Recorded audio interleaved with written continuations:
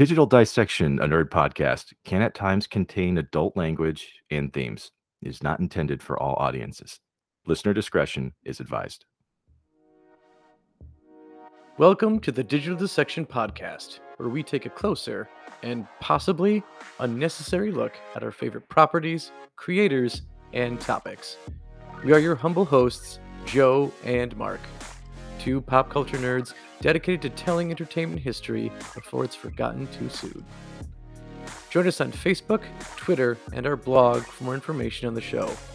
We also love to hear from you, so why not write us at digitaldissectionpodcast@gmail.com. And now that we've got that out of the way, let's get to dissecting.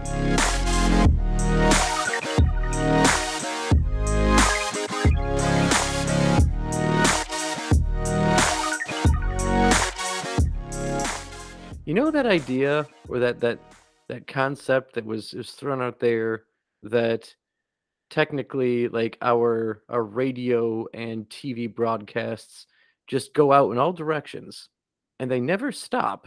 They just keep going so that somewhere, sometime, eventually, if there's life out there, they will get our broadcasts from early TV and radio and they'll have no idea that they're fake.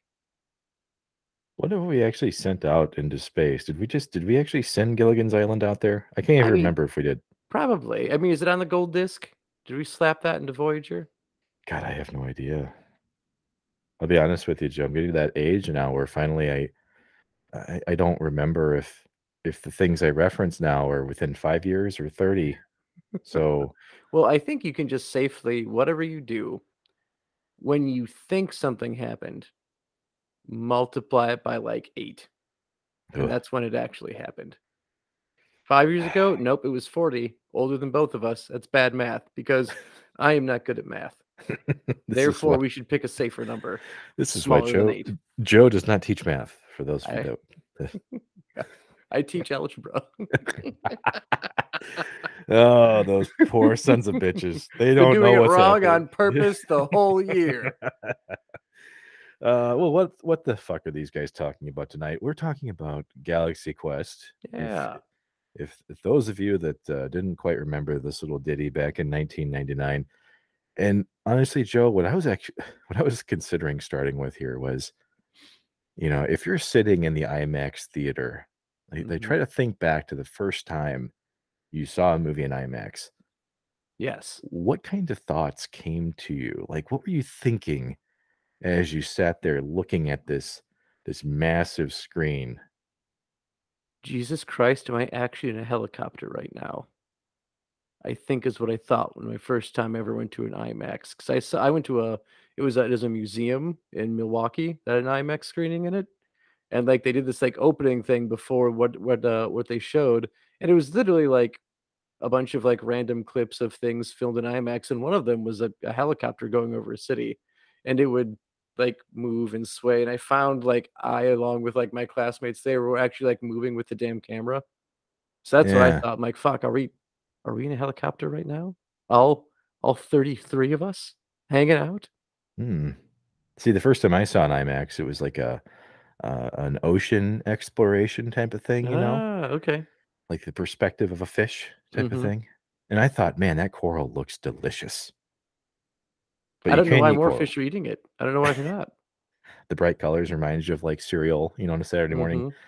But Yep. no, what I was referring to with IMAX was actually David Howard, who wrote the Mhm. screenplay for Galaxy Quest. Because one of the first times he sat down in IMAX, back when it was still flashy and brand new, Yeah. he was sitting there coming up with this proto idea slash Mhm. design for what Galaxy Quest would be. But what do you think he named that idea, Joe? Did he name it Galaxy Trekkers?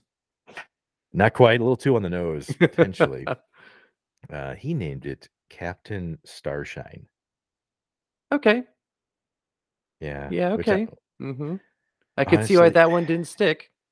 yeah, it sounds like some strange 70s porno that I want to watch, but I will refrain from doing. Just doesn't quite Yeah. land. I mean, it seems like a guy who has a sanctum solarium, instead of a fortress of solitude, and he's a Yeah. little creepy, little creepy. Stares at you a little too long, maybe holds the handshake a bit too much type of thing, you know? Yeah, like he holds it strong with one hand, and then slowly moves the other arm up your arm. You're just like, I don't know what's going on anymore. I thought we were just saying hello. Yes. Oh, I signed on for much more than I bargained for. Apparently, we're getting friendlier than we thought possible tonight. But yeah, that's what Mr. David Mhm. Howard was envisioning the first time he went and saw IMAX. He was coming up with Okay. this idea for what would become Galaxy Quest, and he said specifically that the Mhm. idea of having these, like, washed up sci-fi stars just popped in there, All you right, know? just popped in there. Yeah, like marshmallows at Camp Wakanda, Wakanda. once Mhm. again referencing Ghostbusters because we can't seem to not Nope, fucking do that for a nope. week. Every episode. Well, that's what he did, and so this idea of being, like, pigeonholed Star Trek actors Mhm. just got in there, started Yeah. running wild, Mhm. and this is something I found really interesting about this. He said once that happened, the idea practically wrote itself. He didn't even really have to get creative. Well, when you think of this movie, like, it all feels natural. Like, it legitimately feels like if you took the original cast of Star Trek and this happened, this is exactly what would happen. Like, this is what they would do. You would have, William Shatner just completely falling in love, although that would have had to happen to him in his, like, 30s or 40s because now he's been to space and he admitted he hates it. It's all bad. Really? Um, He hated it yeah. that much? Yeah, he didn't like it. He's like, Oh, "No, man. I'm not going back." If he could Yelp that, he'd put a review of, like, 2 on there. Oh, But man. yeah, if this had happened to him in his prime or, just beyond his prime, um, same thing. Like, we would Huh. have gotten this exact same thing happening to the original cast of Star Trek. So it's like Shatner was expecting, Sleep Number, but he got a waterbed instead. Mhm. Oh, that's too bad. Yeah. Well, we'll tell you what, the better reception occurred when this script began getting bounced around Hollywood, okay? Mhm. Now, Mark Johnson would end up getting his hands on this. Now, does Mark Johnson sound familiar to you? I can't say no because his first name is your first name and his last name is rather generic. Very true. So I'll associate with him no matter what. But he's probably done things I'm aware of. I'm just not aware he did it. Well, he is the producer of Rain Man, if you're familiar with that Ah, movie. yeah, yeah. Very That's solid it Dustin was Hoffman. it was the movie that definitely was the first kick in the pants to my hometown that I remember when Tom Cruise declared that Kmart sucks. And that was like our only store that we had in our tiny town. It's like, well, that means my town sucks by association because all we have is a Kmart. Yeah, but Joe, little known secret, the K in Kmart stood for crap, okay? That's true. It was So just ahead of the curve and started with a K to sound cool. I g I gotta take that back. I did enjoy Kmart mostly because a lot of them had Little Caesars in them, and Yep, as the you know, win. Joe, someone as crazy as me could only go to one place that had bread that was equally as crazy, Mhm. and which is why I love that place. But Not a regardless, sponsor of the podcast, by the not a way. sponsor, no, No, and we're not no. talking about Hot and Ready's because God damn it, it's Ugh. just ugh. Also describes me at any given moment. Just kidding, not really. Not at Yeah, all. if they had a pizza called Sweaty and Ready, that would be me. Uh, but anyway, Okay, Mr. alright. Mr. Mark Johnson, he falls in love with this idea Mhm. of, like you mentioned, Joe, aliens just grabbing this signal, out of space and thinking that it was It's real real. the entire time. Which also makes for just one of the best scenes in this whole movie when they ask if they didn't think Gilligan's Island actually happened, and then just instantly, "Those Yeah, poor people." those poor people. Yeah. Oh, god. Oh my god. Okay, so looking into this then is that when it was first developed and first made, not first made, but first being pitched, moved around, the ideas shuffling about, is that we didn't have the director who actually made this movie. Instead, we had the '80s great Harold Ramis himself brought on for the director of this movie. And he was envisioning something very different than what we got. He was thinking more Spaceballs with Star Trek than kind of this.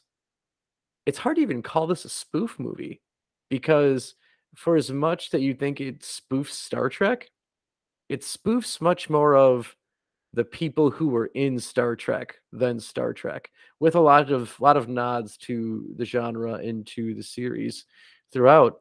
But so Ramis had this idea this was going to be the spoof, and he wanted basically action stars to be comedic instead of having comedians be the action stars, which is what we see in this movie. And I think that actually turns out for the better because if you think, Mark, how many action stars really nail comedy well?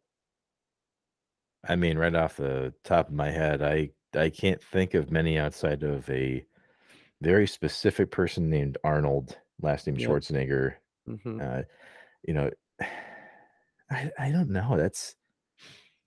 That is a really tough one for me to Mhm. get my head wrapped around because for the time period at least, Yeah, right?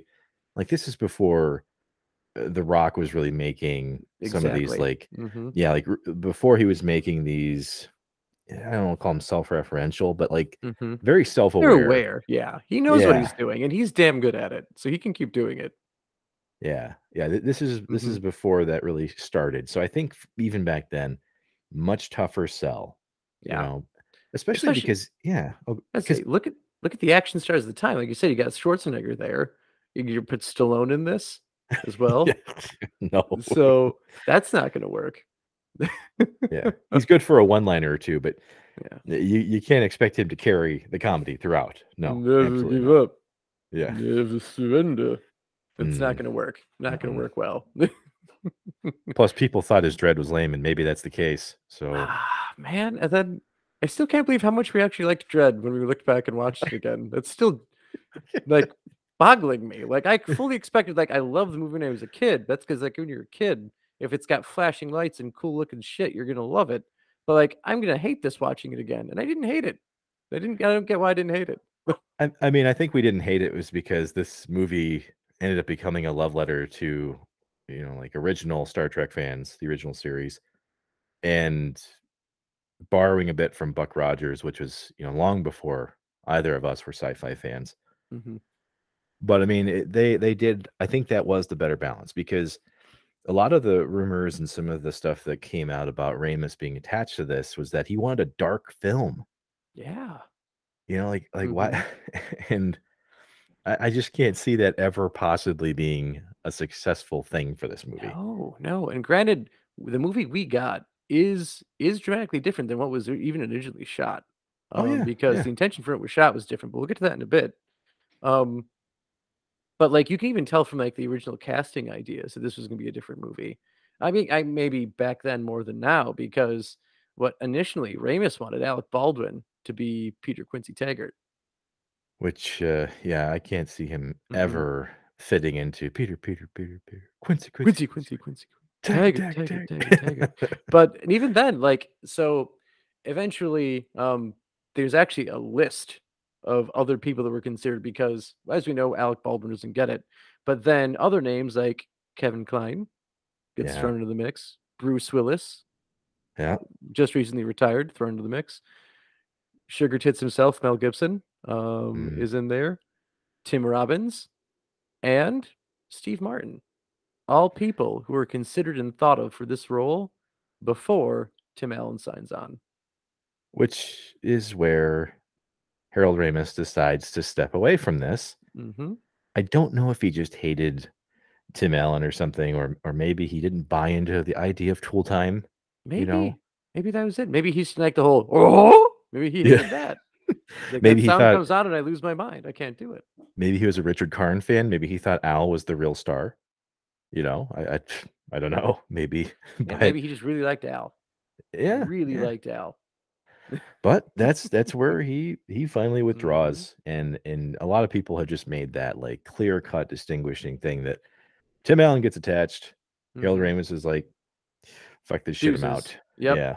Mhm. Yeah, I don't know what the fuck just happened, but I'm getting out of here. Yep. So, Mhm. and it's just it's so strange to me because the cast of this movie as it came together, because a lot Mhm. of it came together once Ramis left. We got Dean Yep. Parasot who comes in here Mhm. and he fills out, the rest of the folks that end up being in it. And just looking at the cast of this movie, if people haven't seen this film, which honestly I just feel bad Mhm. for you, and Oh my god, watch it. You have to watch this movie.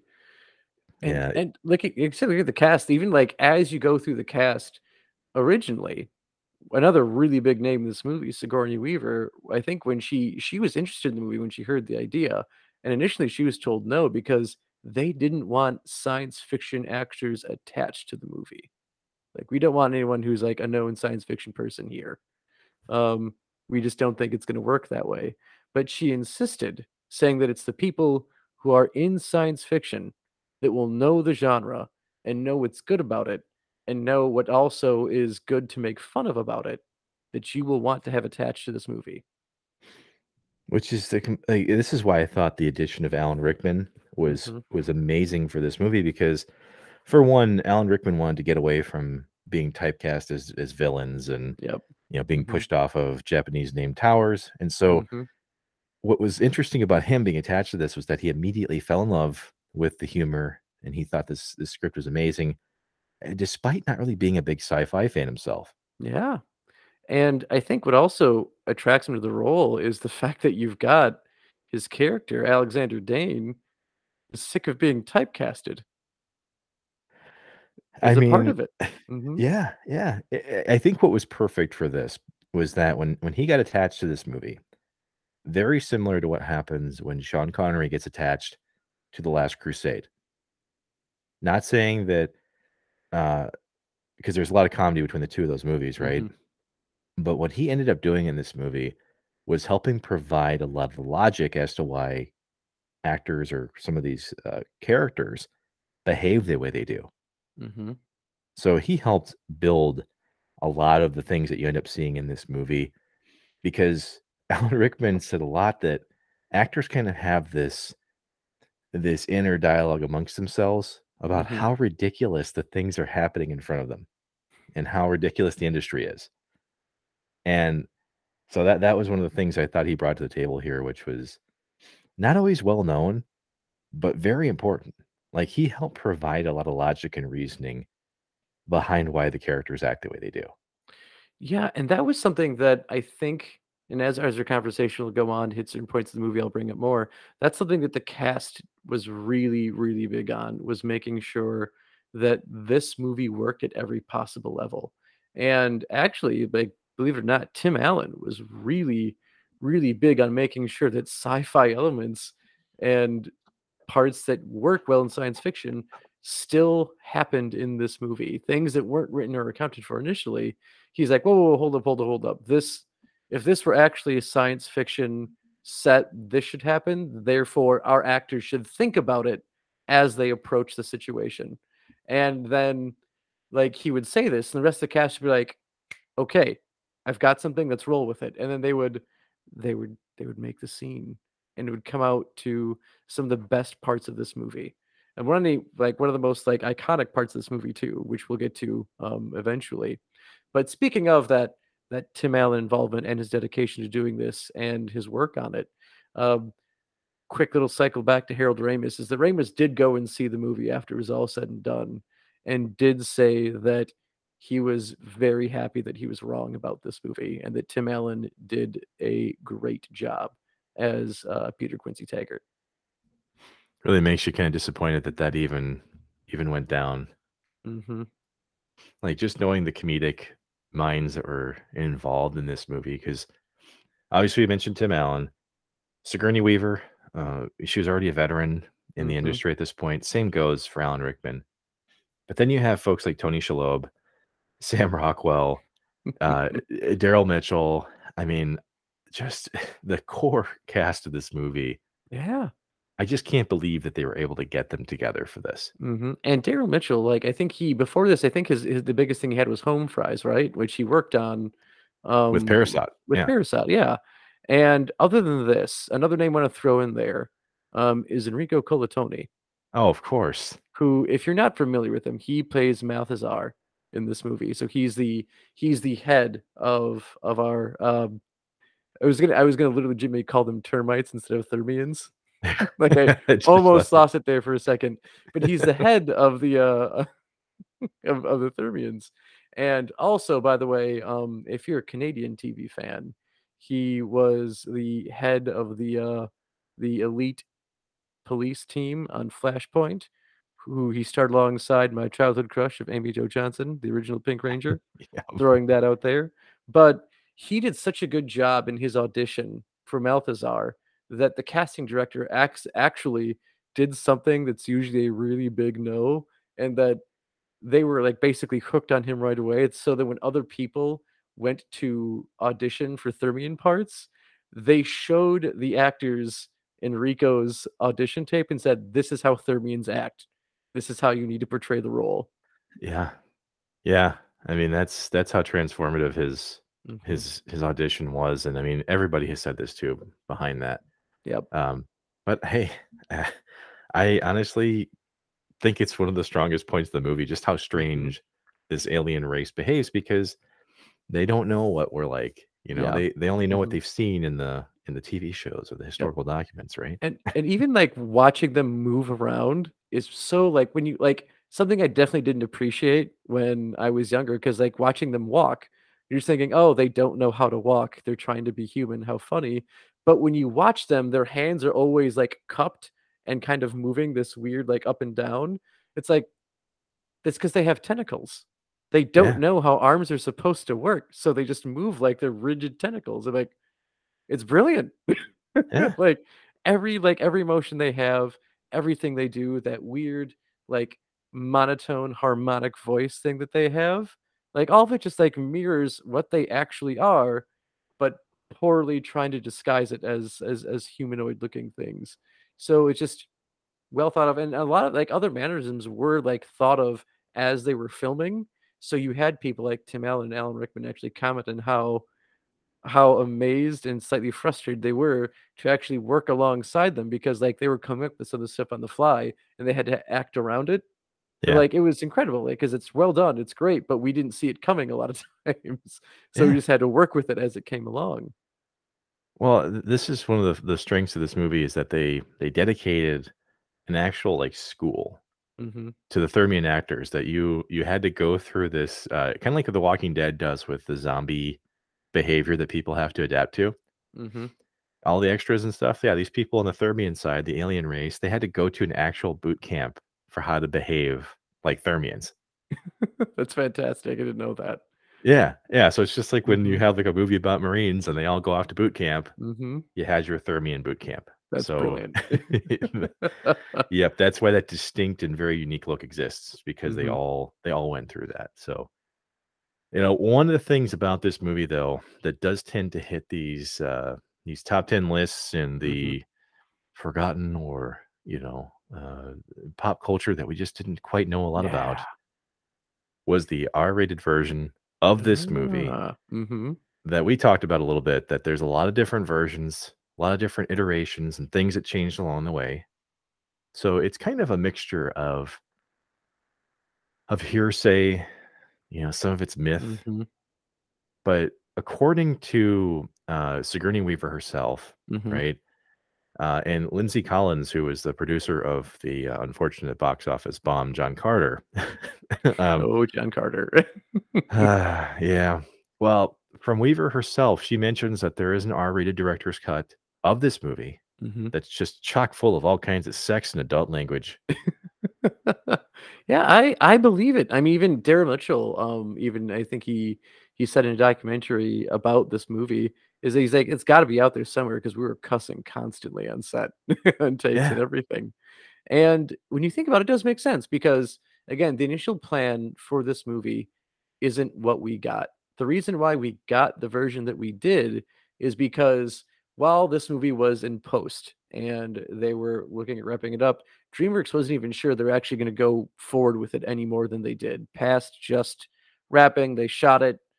We might test the movie, we might toss it. We don't know what we're going to do.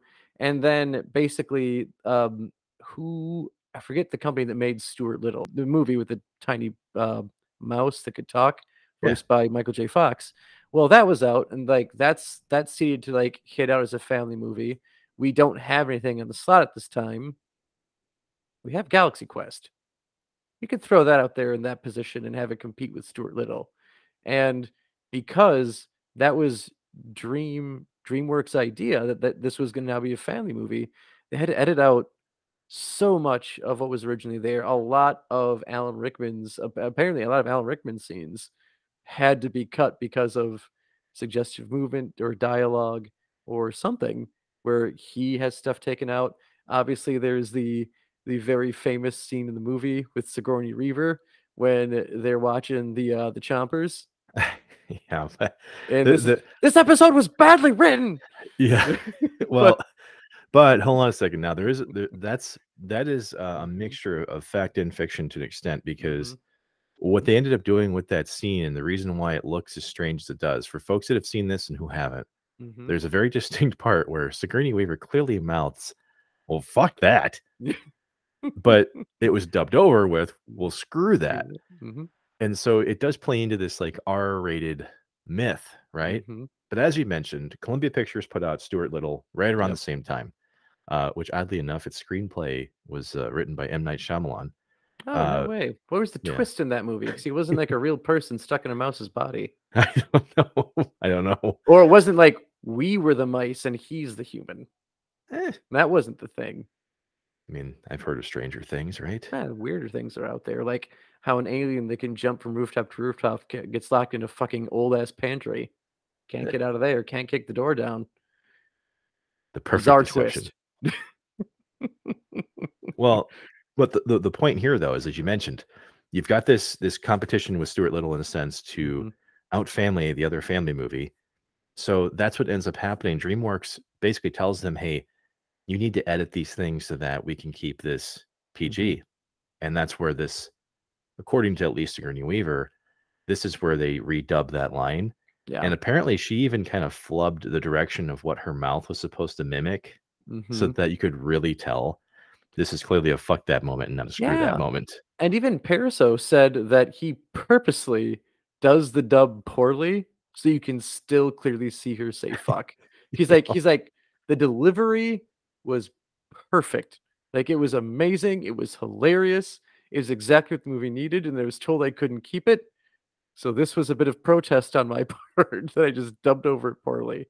And I have to admit, like I remember I watched this movie on a field trip, I think in like the eighth grade.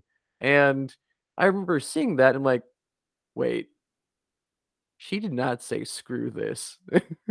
There's that's not what her mouth did. Yeah, based on what I know about the English Mhm. language, that is not the No. sound that that movement makes. Mm-mm. But oh, but you Mhm. know, kind of rounding out some of the, some of the behind the scenes and maybe some of the firsts for this film. Yeah, Um, this is the first film that Justin Long and Rainn Wilson that's both appeared true. in. Cinematic debuts.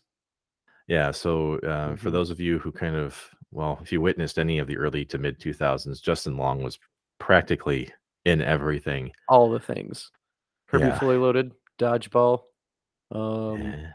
Drag Me to Hell, Drag Me to Hell, Jeepers Accepted. Creepers, Yeah, Accepted, yep, mhm. he was basically like getting sand in your house after you go to the beach. You just can't get it out. He And got in there all nice and deep like, just like that weird trucker guy wanted him to. oh yes, get in there, oh nice and deep like yeah, yeah. And this was a Mhm. pre The Office Rainn Wilson. Yep. And he actually one of the things about him in this movie, he mentioned that he was so nervous, and there's some deleted scenes Mhm. in this movie that are still on like the DVD cut. Uh, yeah, he was so nervous that he could barely get through half of the stuff he was supposed to do. Seriously. Which I'm even trying to remember, like, how many speaking lines does Rainn Wilson have in this movie? Well, he's in the limousine Yep. with Tim Allen, in the Mhm. very beginning. Yes. But apparently he had more lines that were cut. Yeah. Yeah, Mhm. and so and the same goes for our friend of the podcast, Dean Bahar, Yeah, by the poor way. Dean. Because you see Dean in, like he's in the background of, like they're in the engineering room when they're about to blow, the beryllium sphere. You see him just standing there, and No, it's he also hugs Tony Shalhoub once they figure oh, out the solution to how to, mhm. fix the beryllium issues. Which, by the way, like, looking at if we could take a small sidestep into Tony Shalhoub here for a little bit, Yeah. because this is another, like, he originally, auditioned for Guy Fleegman Yeah, and didn't get yeah. it, lost it to Sam Rockwell, and then was ready to step away from the movie, and they're like, "No, no, no, no, no, we want you to come back and read for Quan." And he's like, "Are you serious? Like, this character's name is clearly Asian, and I'm not Asian. Like, this doesn't seem right at all." And like, no, no, no, no. Like, well, we still want you to be in the movie. We want you to read for it. And he did it, and he loved it. And again, because of like the massive shift in what the movie was supposed to be, they had to change a lot of what he was doing. Um, and again, like part of the reason for like keeping him in there is that commentary on how like Hollywood would just cast white people to be clearly not white people, even though, like, Shalob is he's like a He's white he he's Lebanese. Yeah, Lebanese, yes, there we go. yeah. But yeah, in the opening scene, when you see, like, the original Galaxy Quest show, like, you see him squinting, like, it's a stereotypical bad, like, Asian look. But anyway, they read a lot of his humor, and a lot of it is just Shalob making it up as he goes along, and when it comes to that hug, he was specifically told to not do that. Well, And he did but it anyway, like, never mind, that's but great. it really plays into, once again, this, like, rewritten vision of what they Mhm, wanted him to do for this, because initially in this, like, more darker and more adult version of the film, he was supposed to be like a stoner, yeah, which explains why he's got that, that strange laid back behavior that doesn't mhm, impact him, but it seems to impact everybody else in the movie, yeah, right? and, like, every major thing that should be, like, have you think, like, that was out there or this was really weird, he's just like, "Oh, that's a thing." Yeah, like Just like when they're getting attacked and they open the airlock and then he just goes, "Oh yeah, that door was a little sticky. I can get my guys up here with a can of oh WD-40." my Yeah. god, that was so good. Or when, like, again, like, when the engine's blowing and like, "Hey, yeah, my guys are saying that, like, you have to stop doing this. It's gonna blow up the ship. You should stop right now." Just just not even deadpan. It's not deadpan. It's just, like, very nonchalant, like, "I guess we shouldn't be doing this sort of thing." Or, like, when they get, like, sent there on the pods, initially, he doesn't wanna go, and, like, he finally shows up, and everyone's, like, freaking out because they just went through space. He's like, "Ah, isn't that a thing?" Yeah. But That's also, like, again, the whole idea that he's like, "I'm not like, this is clearly written for someone who should be Asian with this, like, with this naming." Um, that is even like there's a reference to that where if you remember, towards the end of the movie and he no, not towards the end of the movie, when he has to use the teleporter for the first time, the yeah. digitizer, and they're like, "It's not to you, you can do it," and he panics and freaks the fuck out. He's like, "Kwan's not even my real name," and he just he's, Yeah. like, trying to dodge it. It's like, "Oh, it's because he didn't think the part matched for him, like, it wasn't written, like, it shouldn't be him." So, just a lot of, like, really fun, subtle things go into that, which we're gonna have to get into, like, references that are, like, Star Trek references and also, like, other, like, sneaky references that happen in this movie, because there's that one, and there's a great one with Sigourney Weaver that I can't wait to get to, but yeah, we'll get to that Well, later. I guess what I'll say up to this point, if Mhm. you've managed to stick with this long and you're still going, "What is this movie actually about?" Because I think I may have missed it and I'm afraid to ask. Really Mhm, what this movie follows is what is envisioned as like the original cast of, let's just say, the original Star Trek cast, right? mhm, But what would happen to them if they just got washed up and they didn't really do anything beyond this, right? mhm, The cast of this film is obviously part of a fictional universe called Galaxy Quest, which was a TV show in the 1980s, and end up seeing their lives after that initial heyday. mhm. I think in the movie the show only lasted, was it like 1 season or 2 Yeah, it's like seasons? when it went from 80 to 82 Yeah. was its run. Yeah, Mhm. so it's a short-lived sci-fi series, very similar to Star Trek, the Yep. original series. Mhm. So you get to kind of see what happens to these actors from the height of their careers and then seeing what they've done since then, Yep. which is Mhm. depressing and very sad to follow. Yeah, and they show this, and this is where again, like I said, the movie is more of a spoof of the actors and actresses that were in Star Trek than Star Trek itself. Because when we first like actually see the crew doing things, they're at a convention, like a basically a Star Trek convention, Yeah. and you've got the cast waiting to go on stage, and we have everyone there except for Peter Taggart. He's Yeah. not there because he is the William Shatner of the movie, and everything's about him. He's always on his own time schedule, and they play a lot off of all of the rumors and mannerisms that were told about William Shatner while he was in Star Trek behind the scenes. So they really try to ham that up with his character in this. So you've got all of the other characters are kind of like they're complaining about how like Peter booked another event without them. So you clearly see people just wanting the commander or they just want the captain, and the rest of the crew just kind of gets forgotten about, and they're booking these smaller gig after smaller gig, Yeah. and they're complaining. So we go into the con and we really get to see a good amount of character development happen in this small scene or in these small couple scenes with the other actors because you've got Tommy Daryl Mitchell who is enthusiastic but also realistic about this whole thing. Like I'm just making this is how I'm making money now. And I should just kind of like work off of this while I have it. You and then you've got he work out while I have it, but he's also not happy about it. I should say that this is as far as his career's gotten. Yeah. And then of course you've got Alan Rickman, who is in the middle of like basically a freak out or a panic attack. Yeah. That Yeah. he used to be a real actor, and he was it Cambridge? He was a Cambridge trained actor. Well, yeah, he was Mhm, in and his background in this was, mimicking that of his own career mhm, in a sense because he was very well known as a theater actor, and so he kinda brought that to this role. Like, his character also was a player of the stage at one point. mhm. Was it he played, King Richard III, I believe? Yes, mhm, that sounds right. Yeah, so he's clearly kind of mixing, this character with his real life inspiration, Mhm, but once again, that is Rickman in like, inserting reason where a script may not always have it, right? yes, mhm. So yeah, this idea that he was this decorated and well-known, respected actor is now he's this Re is reduced to this.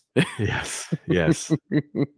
Yeah, well, it just reminds you of, just how real these things were for the original Mhm, Star Trek actors, right? yeah, And it's not that they ended up being what this cast ended up being, in this portrayal, mhm, but it definitely played out the dynamic of what happened, um, between Shatner and the rest of the cast. mhm, And so they really did play that up quite a bit, yeah. um, which, yeah, makes it feel more real, honestly. Completely, and then you had, like, especially with Sigourney Weaver's character and how basically when you look at a lot of the early female characters in Star Trek, I don't wanna say early, it's a lot of Star Trek female characters, they're, like, basically forced into these form-fitting uniforms, and some of them aren't even uniforms. I remember, what was it, Deanna didn't get an actual uniform in The Next Generation until, like, what, season 7? Yeah, Where she like, literally the last season of the show, she gets to stop being draped in velvet for her entire time on screen. But, yeah. Weaver makes a comment on how, like, uh, at least the thing she says to Tommy, like, "You know, at least you had a part where people actually ask you about what you're doing, because I just got a 6 paragraph interview about how big my boobs are and how they fit into my uniform," which Oh, is apparently something that actually happened to Jerry Ryan. yes, 7 of Um 9. Yep. Mhm, Yep, that's and exactly what happened to her. It's like a 6 paragraph thing just about how her yeah, boobs fit in the just in suit. there, which is ridiculous. Like, are you kidding? Like, that's what you focus on this whole time you're talking to her? She gets like, I mean, Jerry Ryan is also fantastic actress, gets reduced to that in an editorial. But like, this is also something that just happens to basically, it feels like every female on Star Trek or sci-fi in general, is they basically just kind of exploit them for their looks, which is a downside to the genre or a constant criticism to the genre, and this movie calls it out. This movie calls it out in a comedic manner. Well, and that's what I found so interesting about this movie because you got to remember, we've said it a couple of times now. This is 1999. Like this is a good, Mhm. I'd say maybe 10, 15 years before like Comic Cons are just pandemonium, Yeah. right? Mhm. Like at that point, like E3 was like the big thing, and that's for video games, right? Yeah. So this Which wasn't, yeah, it wasn't even huge yet. So mhm. that's for them to nail like con culture and Mhm. and just where it was going to go. That was an incredible It call your was. shot for Futuristic, 99. and that's why I think this is more like satire than it is spoof. Like, this definitely again, this is not like you don't get Darth Helmet in this movie and, like, his equivalent of a Star Trek villain. We don't have some sort of weird Klingon or Romulan up there. We get Saris, who is a well, like, fleshed out villain, and everything else is commentary on the genre, and this genre and the subcultures that this genre has spawned.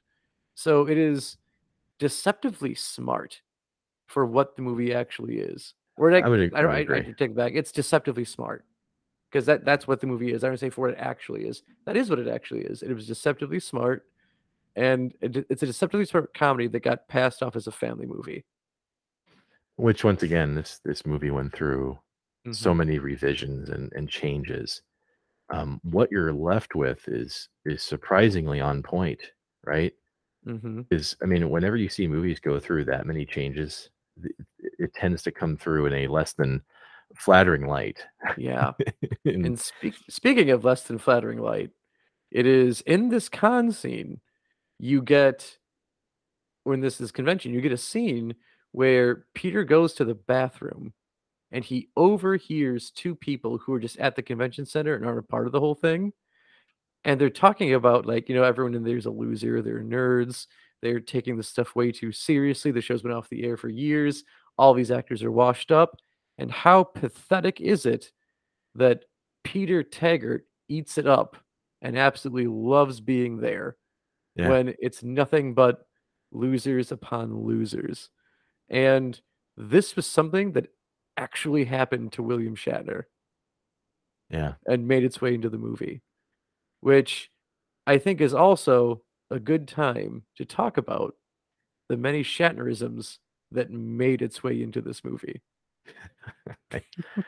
Well, I think I know of one Mhm. right away that was one of my favorites is when, he's fighting the rock monster and his shirt just magically comes Magic comes off. off. I I see you've managed to lose your shirt Shit. again. Because if you watch the original Star Mhm. Trek, it doesn't matter what fight this dude is in, his shirt's just gone, Off. It's gone. just melts away. I think I remember even, like, one episode, he, like, got punched in the face, and suddenly, like, his shoulder, like, just gets the fabric just rips. And it's gone. It's like, "He didn't even get hit there. He was a guy with a bare fist. He didn't have a weapon, didn't have claws, he just got punched, and suddenly his shirt's just ripped open." Like, that's not how any of this works, Yeah, but it would happen all the time. Or, like, shortly before that, he does the combat roll when going from spot to spot, and everyone else is just walking behind him. it's the Did combat that roll. help? Yeah, it helped. "Where's your gun?" "Oh." Yeah.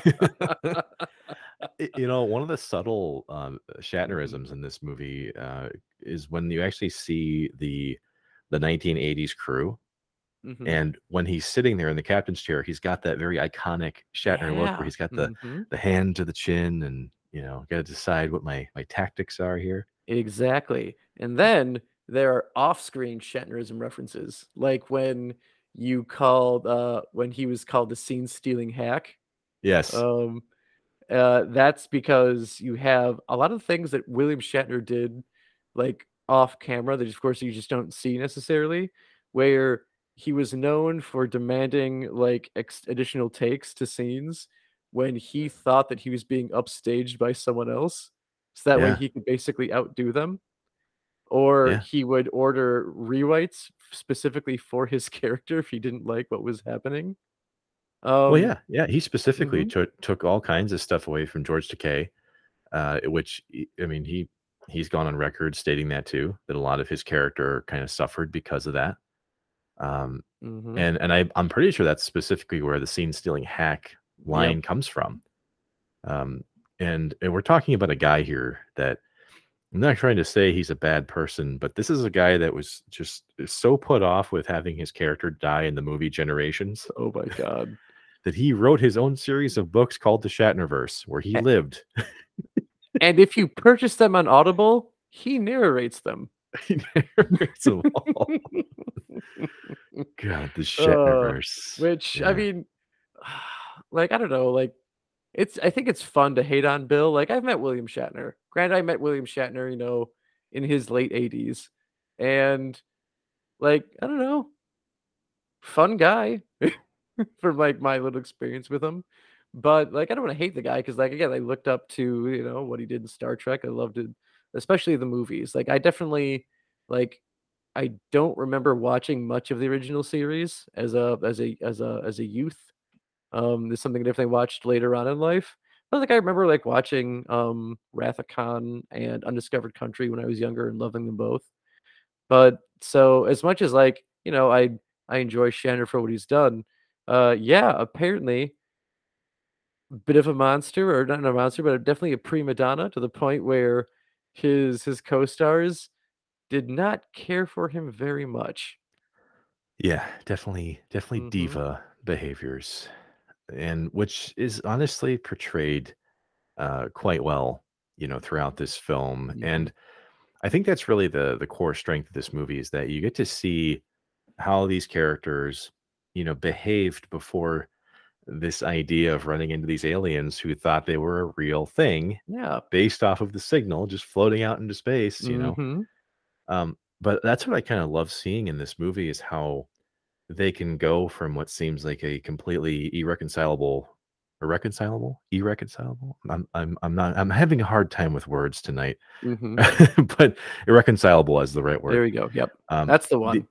these differences, some of the actors from Star Trek have never gotten over, right? Mhm. Like they may have been able to, go from boiling to lukewarm on it, but it's still very real, Yeah. you know.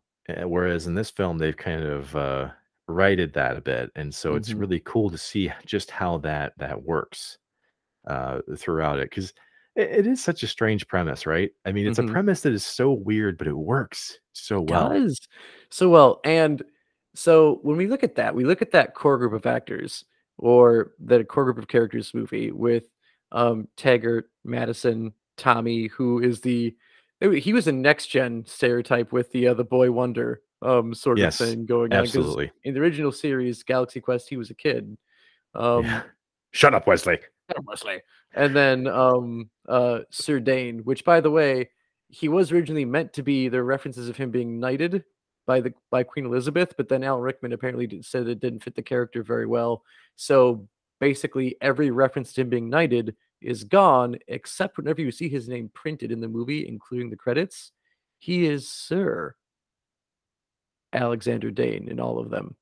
But anyway, you have that, and then Fred Kwan. So those are your core group, and then the sixth man, Guy Yes. Fleegman, Sam Rockwell. Oh my god, this guy hams it up perfectly for this part.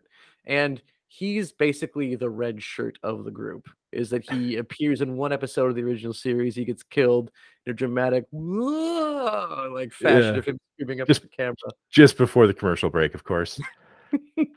just before the Yeah. first commercial break. Dude, you could not have cast this guy Oh any god, no. better. Mhm. I mean, I have loved Sam Rockwell for years, Mhm. and I think for me, like, I may have seen a later Rockwell before I saw Galaxy Quest, so maybe, Mhm. like, 3 or 4 years after, because after this, he wanted to be a serious actor. He wanted to be Yeah. more, less comedic and kind of Mhm. fall into the more of that, but, like, seeing his talent on full display in this Yeah. movie, Mhm. which in itself is a hilarious reference because Guy Fleegman is an homage to Guy Vardaman, who is, like, Yes. an extensive Star Trek, stand-in or, Mhm. kind of, like, one-bit role kinda guy, and Yeah. It was on Next Gen. He had a ton of basically, like he'd be, like, in a scene, or he'd maybe have, like, a line. You wouldn't hear from him, see very much. He was also, a frequent double for Brent Spiner, yeah. in the show. So, like, his character itself was there. And then the fact which is also great is the fact that he is what does he credit himself as? It's something as how, I'm trying to remember exactly what it was worded, like oh, like, he's, like, the 6th man, like, that's his designation as character in his show. I played the 6th man, and when he Yeah. joins them and says, "Hey, I'm coming along too," that makes him the 6th member of the crew of characters. Yes, yes, because Very they had poetic, very nice. because they had 5 pods ready to go, Mhm. and then he is the 6th, yeah, added to that, which And is great. you also have to love, like, when the Thermia or the Thermians meet the cast and they're in awe of every single person, and they get to Guy. They're like, Guy. "Guy." Guy. Yeah, which dude, seriously, Oh. the just that whole exchange between the Thermians and the crew because, Mhm. at first they do, try to have that balance of we are actors, we're but we're also trying to fool them into thinking we're the real Yes. people. Mhm.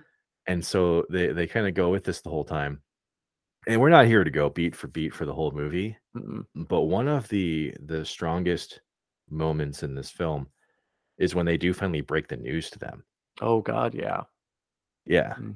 and when they were writing this, they were actually, told by the studio, "Maybe don't deliver this the way that you do because we don't need it to be That as heavy. serious as it ends up being." Yeah. Yeah, Mhm. but when Tim Allen delivered it, Oh my they went god.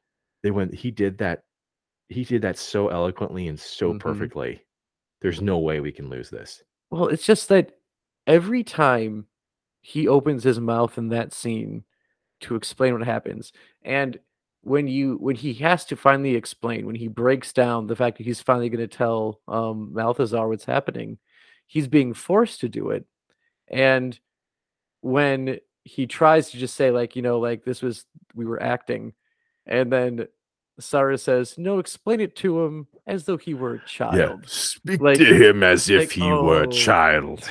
oh," and then they slam him over by him to make it explain, and every time Tim Allen opens his mouth after that, you can just, like, feel the shame in his character for what had been going on the whole time, and we finally see after the whole movie at this point, or most of the movie at this point, is you finally see Peter getting grounded. Like, he is now actually, despite all of the insane things that happen around him, he's now fully grounded in reality at this point, and it took this to happen to him, where he legitimately felt bad about everything. Like, you could tell, like, not only did my god, does he feel bad about, like, what he's done to the Thermians, but you can tell, like, he feels bad about how he's been treating his former like, his castmates. Oh, Everything has finally just come to a head for Taggart at this moment. which is that's why, like, these people went from being, non-heroes to being Mhm. absolute banner heroes. Yeah. And that's why, it's important not to go through it beat to beat because this Mhm. is this is such a highly revered film amongst Yeah. Star Trek fans that I think, Mhm. like, in one of these previous, fan polls, it was voted as the 7th best Star Trek film of all time. I mean, Will Wheaton has said this is his favorite Star Trek movie. Uh, Seriously, it's Mhm. it's a it's a wonderful bit of sci-fi that is Completely. it's surprisingly under the radar. It is, and again, like, the amount of Star Trek, like, cast that actually loves this movie. Originally, Sir Patrick Stewart himself said he wasn't gonna see the movie because he had heard it was me making fun of Star Trek. He's like, "I can't do that. Like, I love the property too much. It's too big of my life. I don't think I could do it."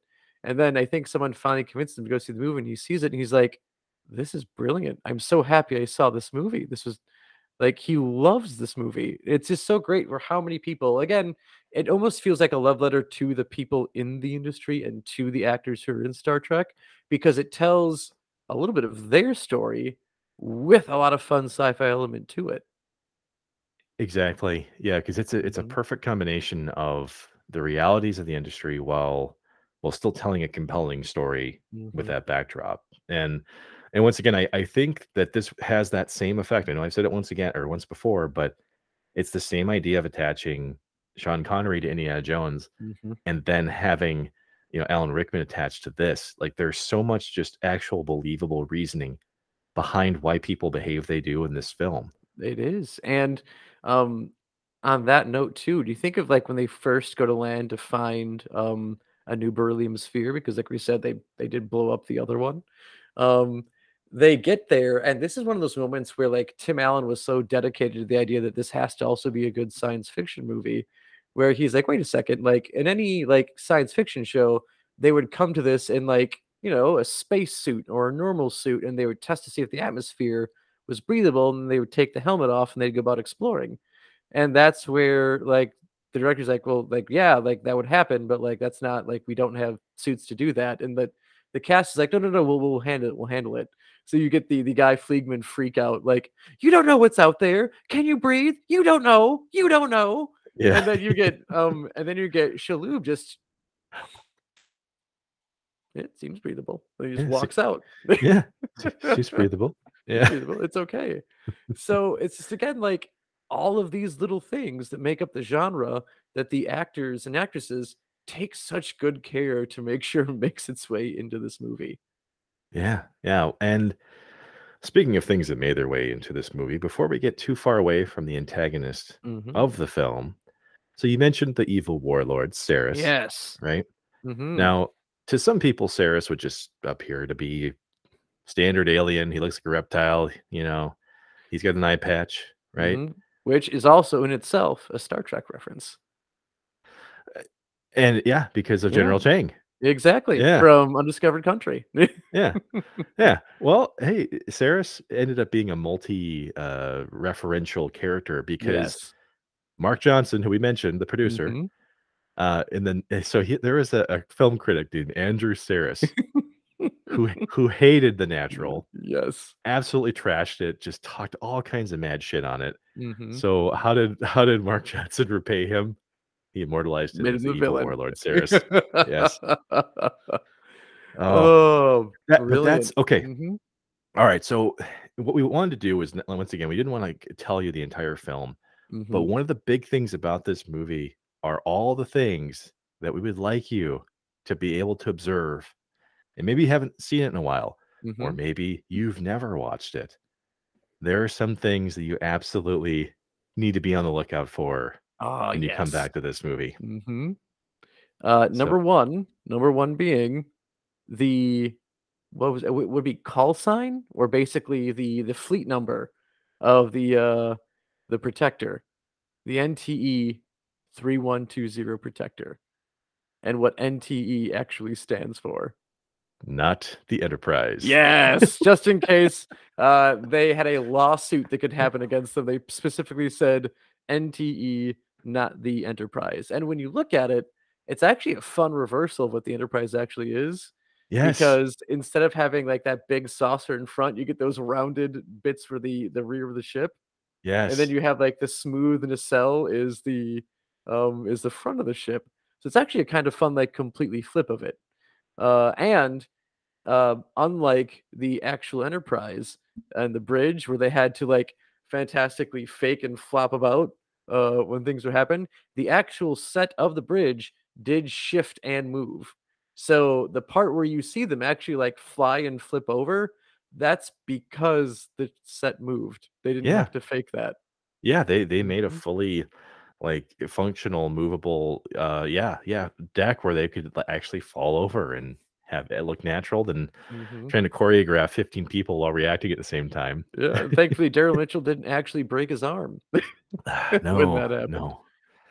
Yeah, and actually, this is actually leads into what to Mhm, watch for next time, because there are very distinct choices in when you see like things in this movie from like the 1980s versus going on to like Saris's ship mhm, and then being on the Protector itself. So when you look at the 1980s look of the show, mhm, because they give you a couple clips, you see it in the beginning and then you see it referenced.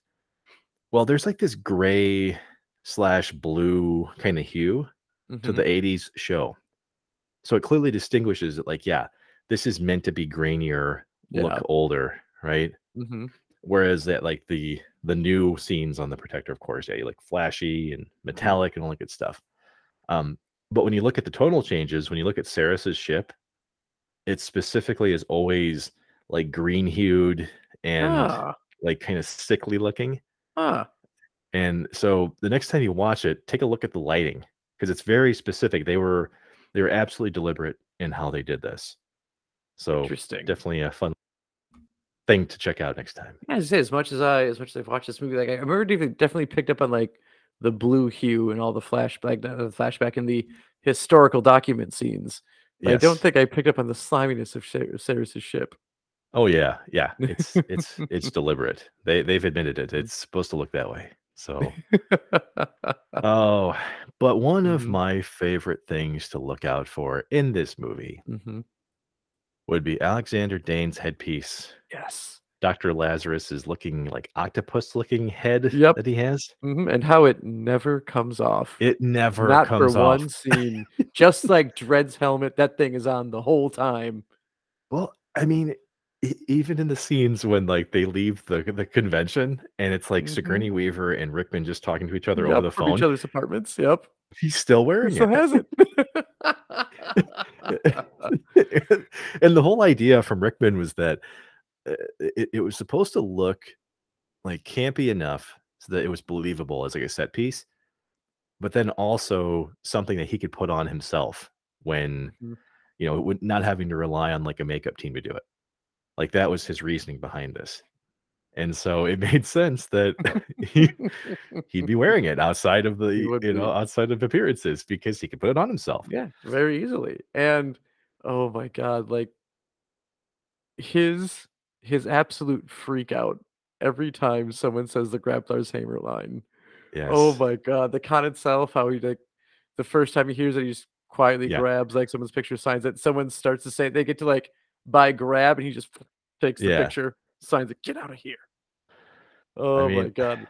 I can't blame him for that, though. No, not at all, which again, also makes the scene where he says the line himself just another one of those scenes where, like, does that have any business being as seriously good as it is in this kind of movie? Oh my god, when he breaks down and says, "By Grabthar's hammer, by the sons of Warvan, Yeah.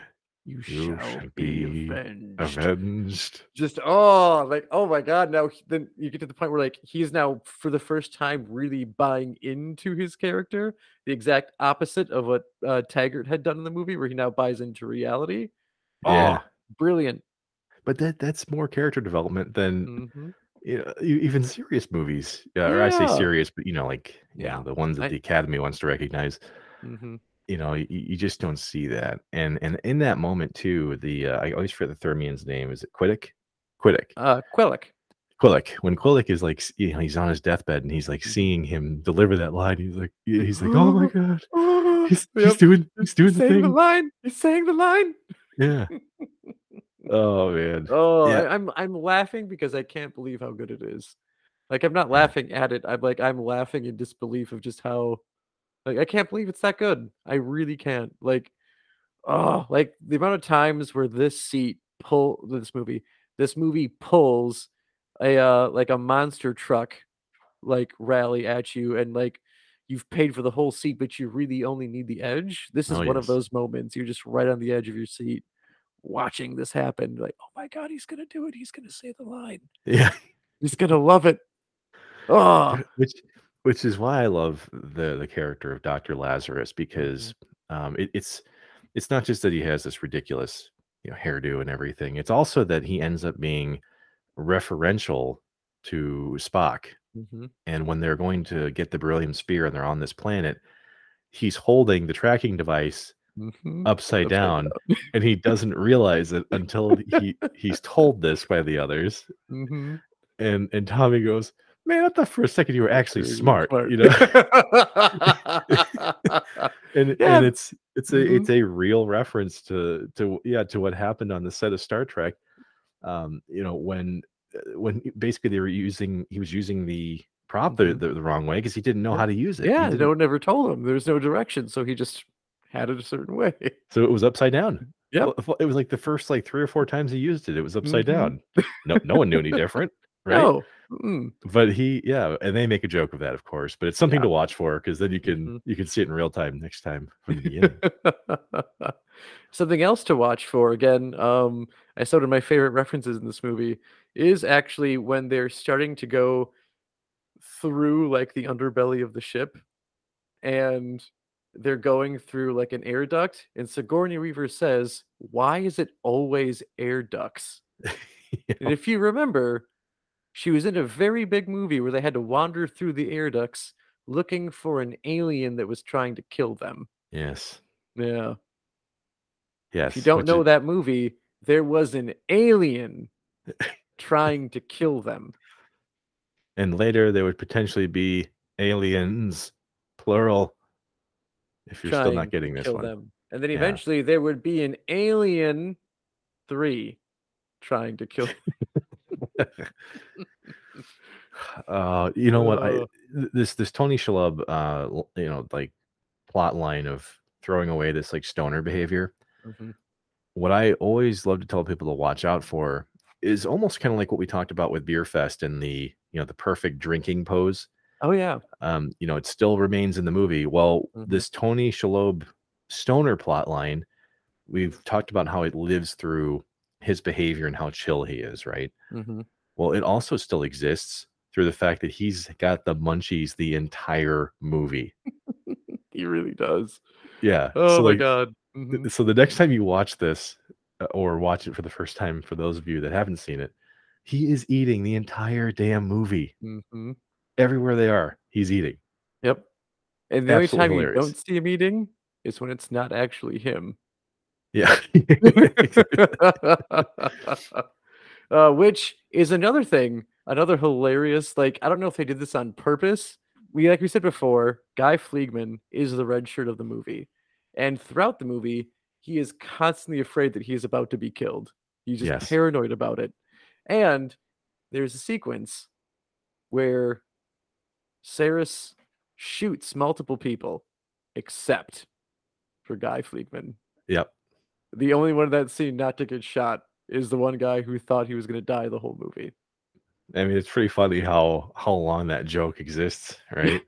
just Because I mean, through he's the on whole edge. movie. He's on edge Mhm. the entire movie. Yep. The entire movie. He's afraid he's gonna die, which is one of the best parts of this movie is right near the Mhm. beginning when they first get teleported up to the protector. And a lot of people know this one, but uh, not not always. And Mhm. right when they get transported to the ship and they get beamed up for the first time, uh, the Thermians appear without their appearance generators on, Yes. Mhm. so they're full on squid looking. Squiddy. Yeah. Yeah, Mhm. and during this sequence, Guy lets out this very loud and very long scream that that, that is unforgettable. Mhm. And apparently, no one told Sigourney Weaver that this was going to happen. so so the next time you watch this movie and Mhm. they're in the teleportation room for the first time, he lets out this scream and she is like you could just see how jarred she is from it. Yep. Like she physically shakes Like, because of "Oh." how scary it was. and and honestly, I find myself rewinding, not even for the reaction, just because of this scream that he lets out. It is Mhm. so funny. And Oh my it's a good god. like a 10-second Mhm. scream that he lets out. Yeah, it just goes on and on and on, and apparently no one knew it was coming, especially Sigourney Weaver. Oh, it is so Oh damn my funny. god. Once again, just a testament Mhm. to how hilarious, just the Yep. involvement of these characters Mhm. are in this film, and that's one of, like, for me, that's one of my favorite moments of this movie. Yep, and when you look at, like, if you had to, like, compare Guy Fleegman to an onion or an ogre, because he is very layered in that not only is he a reference to a red shirt in every Star Trek episode, but the fact that, Rockwell actually based the mannerisms and actions of the character off of one of the Marines from Aliens. Oh, yes. Yeah, it's based Yes. off of Hudson, over Yes. having this very cocky, Bill cocky Paxton. veneer. Yeah, Bill Paxton's character, like, because when you see him, like, he's got his aviators on, he thinks he's cool, shooting the finger guns, he's hitting on that woman in the in the back room, of the convention, and then you just panic absolute panic the rest of the movie, just like Hudson does. So just oh, so many references to like so many Yeah. great things. Yeah. Dude, yeah. It's it is totally, an homage to Game Over, man. Yeah, it totally is. Oh, hmm And well, I would have to say that this is a completely, again, just like we said with Beer Fest, very underrated movie. And a part of it did have to do with the fact that DreamWorks wasn't sure what they wanted to do with the movie. So it went from meant to be kind of like this PG-13 rated R like satire to a family movie to the point where, like, they didn't really even advertise it that much. I mean, you look worldwide, the only advertising that was done for outside the United States was that Sigourney Weaver and Tim Allen went to the premiere in, I think, Sydney in Australia, and, like, that was it. You didn't really see much for marketing, and because of that, you didn't really get a lot of traction for this movie. Granted, like, when word caught on, it did actually climb. Like, it opened, I think, 7th in its opening weekend, which isn't, Hollywood-wise, not great.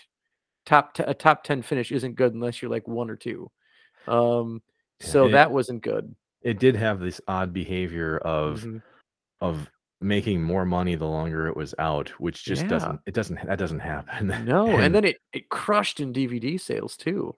yeah, yeah, Did it well definitely. there. It totally had, like, the Serenity effect or the Mhm, Firefly effect, like, when once people, had heard about this through word of mouth and it already had left mhm. theaters, suddenly that cult following just exploded.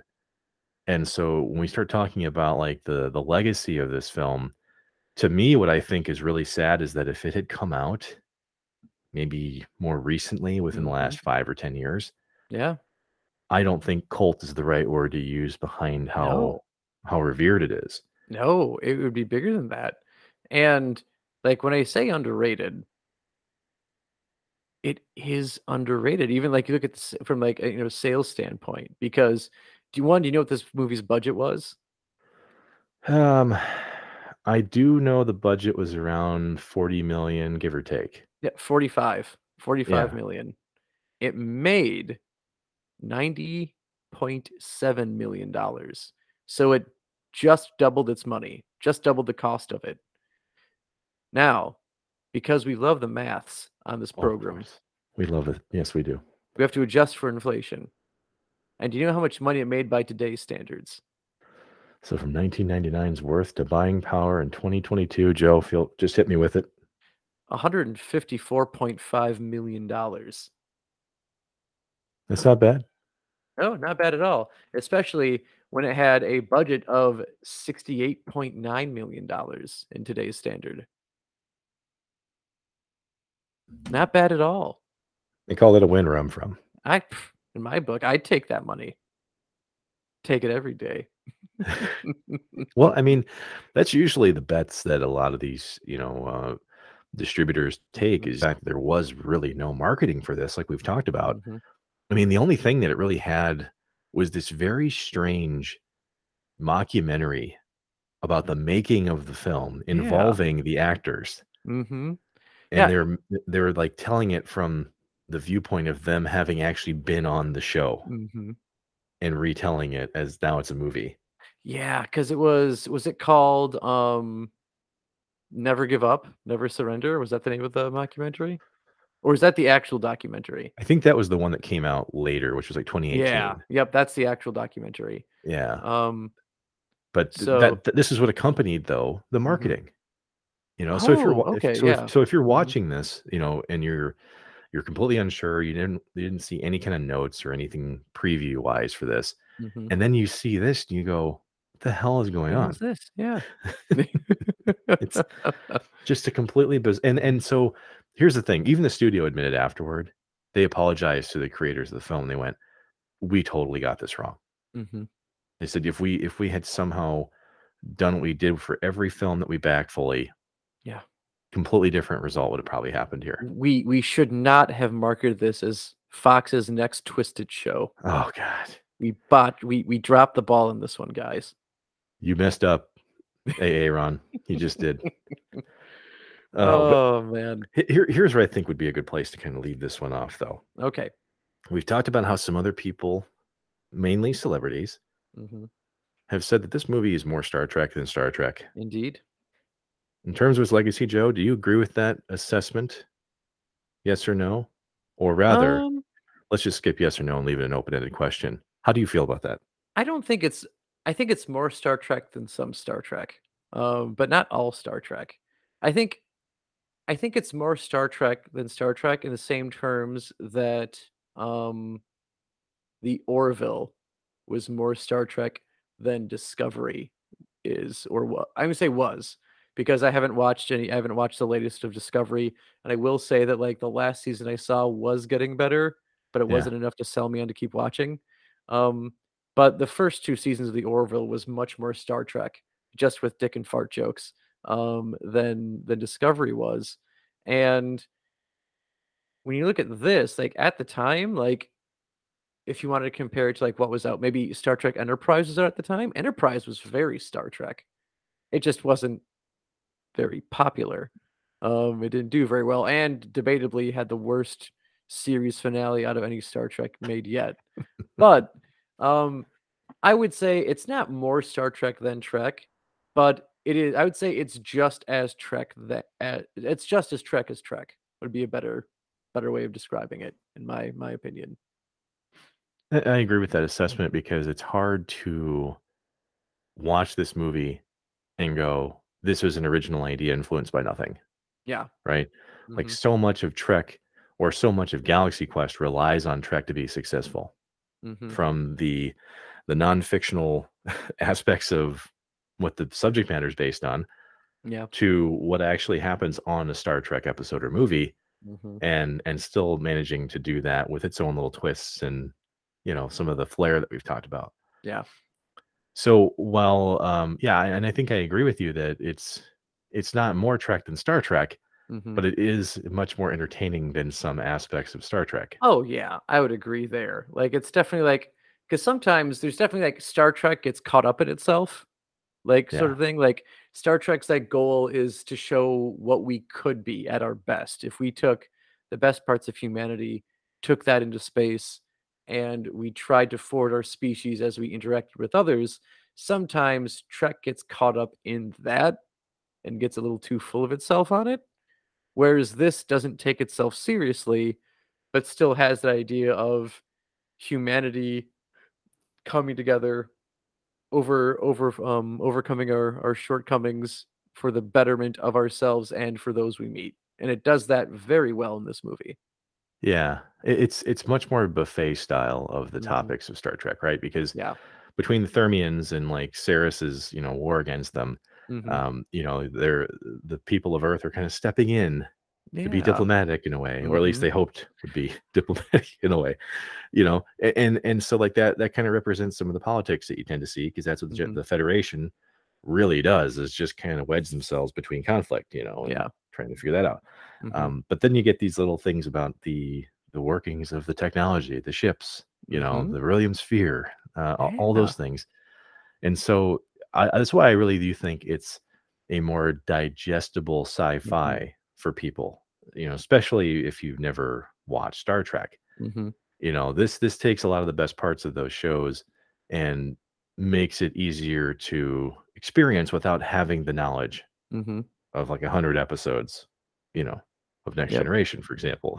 Precisely. And the whole idea that, like, basically you could have this group of aliens who have more advanced technology and could look at the show and base working technology off of what they saw is, again, at the heart of science fiction, because good science fiction tries to explain the technology within it to a fault, obviously, because you'll get to the point where, like, you just like, we don't fully understand what we want to do here yet, so we'll just say it's a positronic brain and he can basically think like a human, even though they don't describe exactly how a positronic brain could necessarily, work as well as a real brain. But, like, the idea, like, warp has more sophistication to it than hyperdrive. Yeah. Hyperdrive is plot driven. It takes a long time when you need the characters to talk, but you're across the galaxy in a half a second when you need them to be there. Whereas warp has a consistent time to it, It explains how you basically got negative energy working with like or negative matter working with real matter to actually bend and fold space around the ship because you've never thought of it as space as the thing that's moving. Um, it actually tries to take like these scientific principles and says if you could make it work, this is how you could how you could possibly do it, as opposed to just space operating it up. So it's that again that idea that like this is what based off the science that we could think of, like this is how it would work. So it actually worked for the aliens when they built it because they had the technology and the know-how to actually put it together. Yeah. And fortunately, you and I have the know-withal to have seen this film fairly early because it has been out for, good Lord, 23 years now. Yeah, time does fly. Yeah. So if you do happen to dip your toe into Galaxy Quest, we highly recommend it just because of Mhm. the deep subject matter that's there.